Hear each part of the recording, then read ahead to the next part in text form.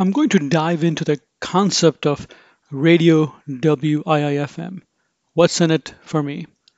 Now, I'm sure most of us have already heard about this concept of what's in it for me and why the WIIFM is so important, but I would like to reframe it a little bit different here.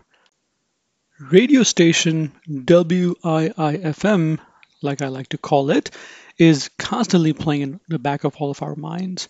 Whether we like it or not, it's just there. Our mind wants to be engaged in what we do, what we say. It's constantly looking for fulfillment.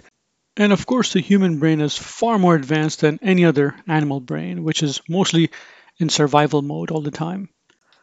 The conventional wisdom around the concept of WIIFM is that it's a selfish mindset. If you're always thinking about what's in it for me, then you're not thinking about others. I completely disagree with this premise. Radio WIIFM is not something that we switch on or off intentionally like we do let's say, a regular radio station in our car. This radio station is just continuously playing and it's mostly out of our control. It's not a bad thing, it's just what it is. Now, the programming that's playing at each of our radio WIIFM station is unique to us and it each plays at a different frequency. We definitely have similar frequency compared to others, but it's never exactly the same frequency as others.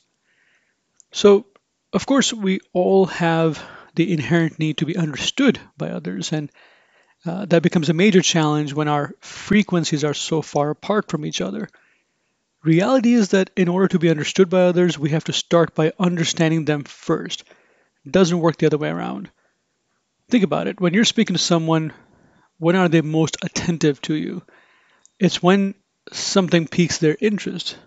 Otherwise, it's just mindless words that are coming out of your mouth and falling nowhere, unfortunately.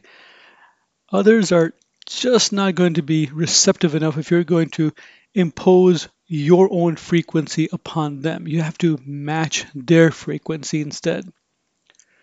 So the challenge this creates, of course, is that unless we can tune in to other people's frequency, we don't exactly know what they're feeling, why they're feeling it, how to talk with them.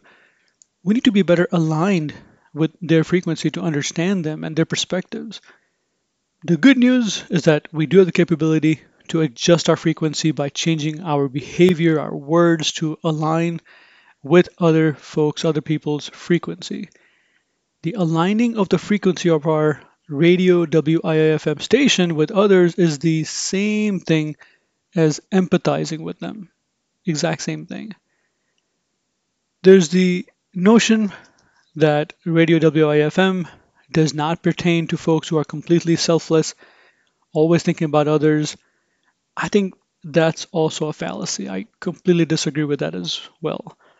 Even folks who are completely selfless they're doing it because their radio WIIFM station is telling them to do it. These folks get energy and purpose from serving others and they have to do it. They do it for themselves as much as doing it for others. They're compelled to give their time, their energy, their money. That's just how they are. So they're also listening to the same station, their own station, obviously. The need to tuning into other people's radio WIIFM exists in our personal lives as well as our professional lives. If we're just thinking about what we need from others, we will definitely hit a brick wall. Only until we open ourselves to others to understand them first is when we can relate to them. So my advice, tune in to radio WIIFM of others, otherwise they will tune you out.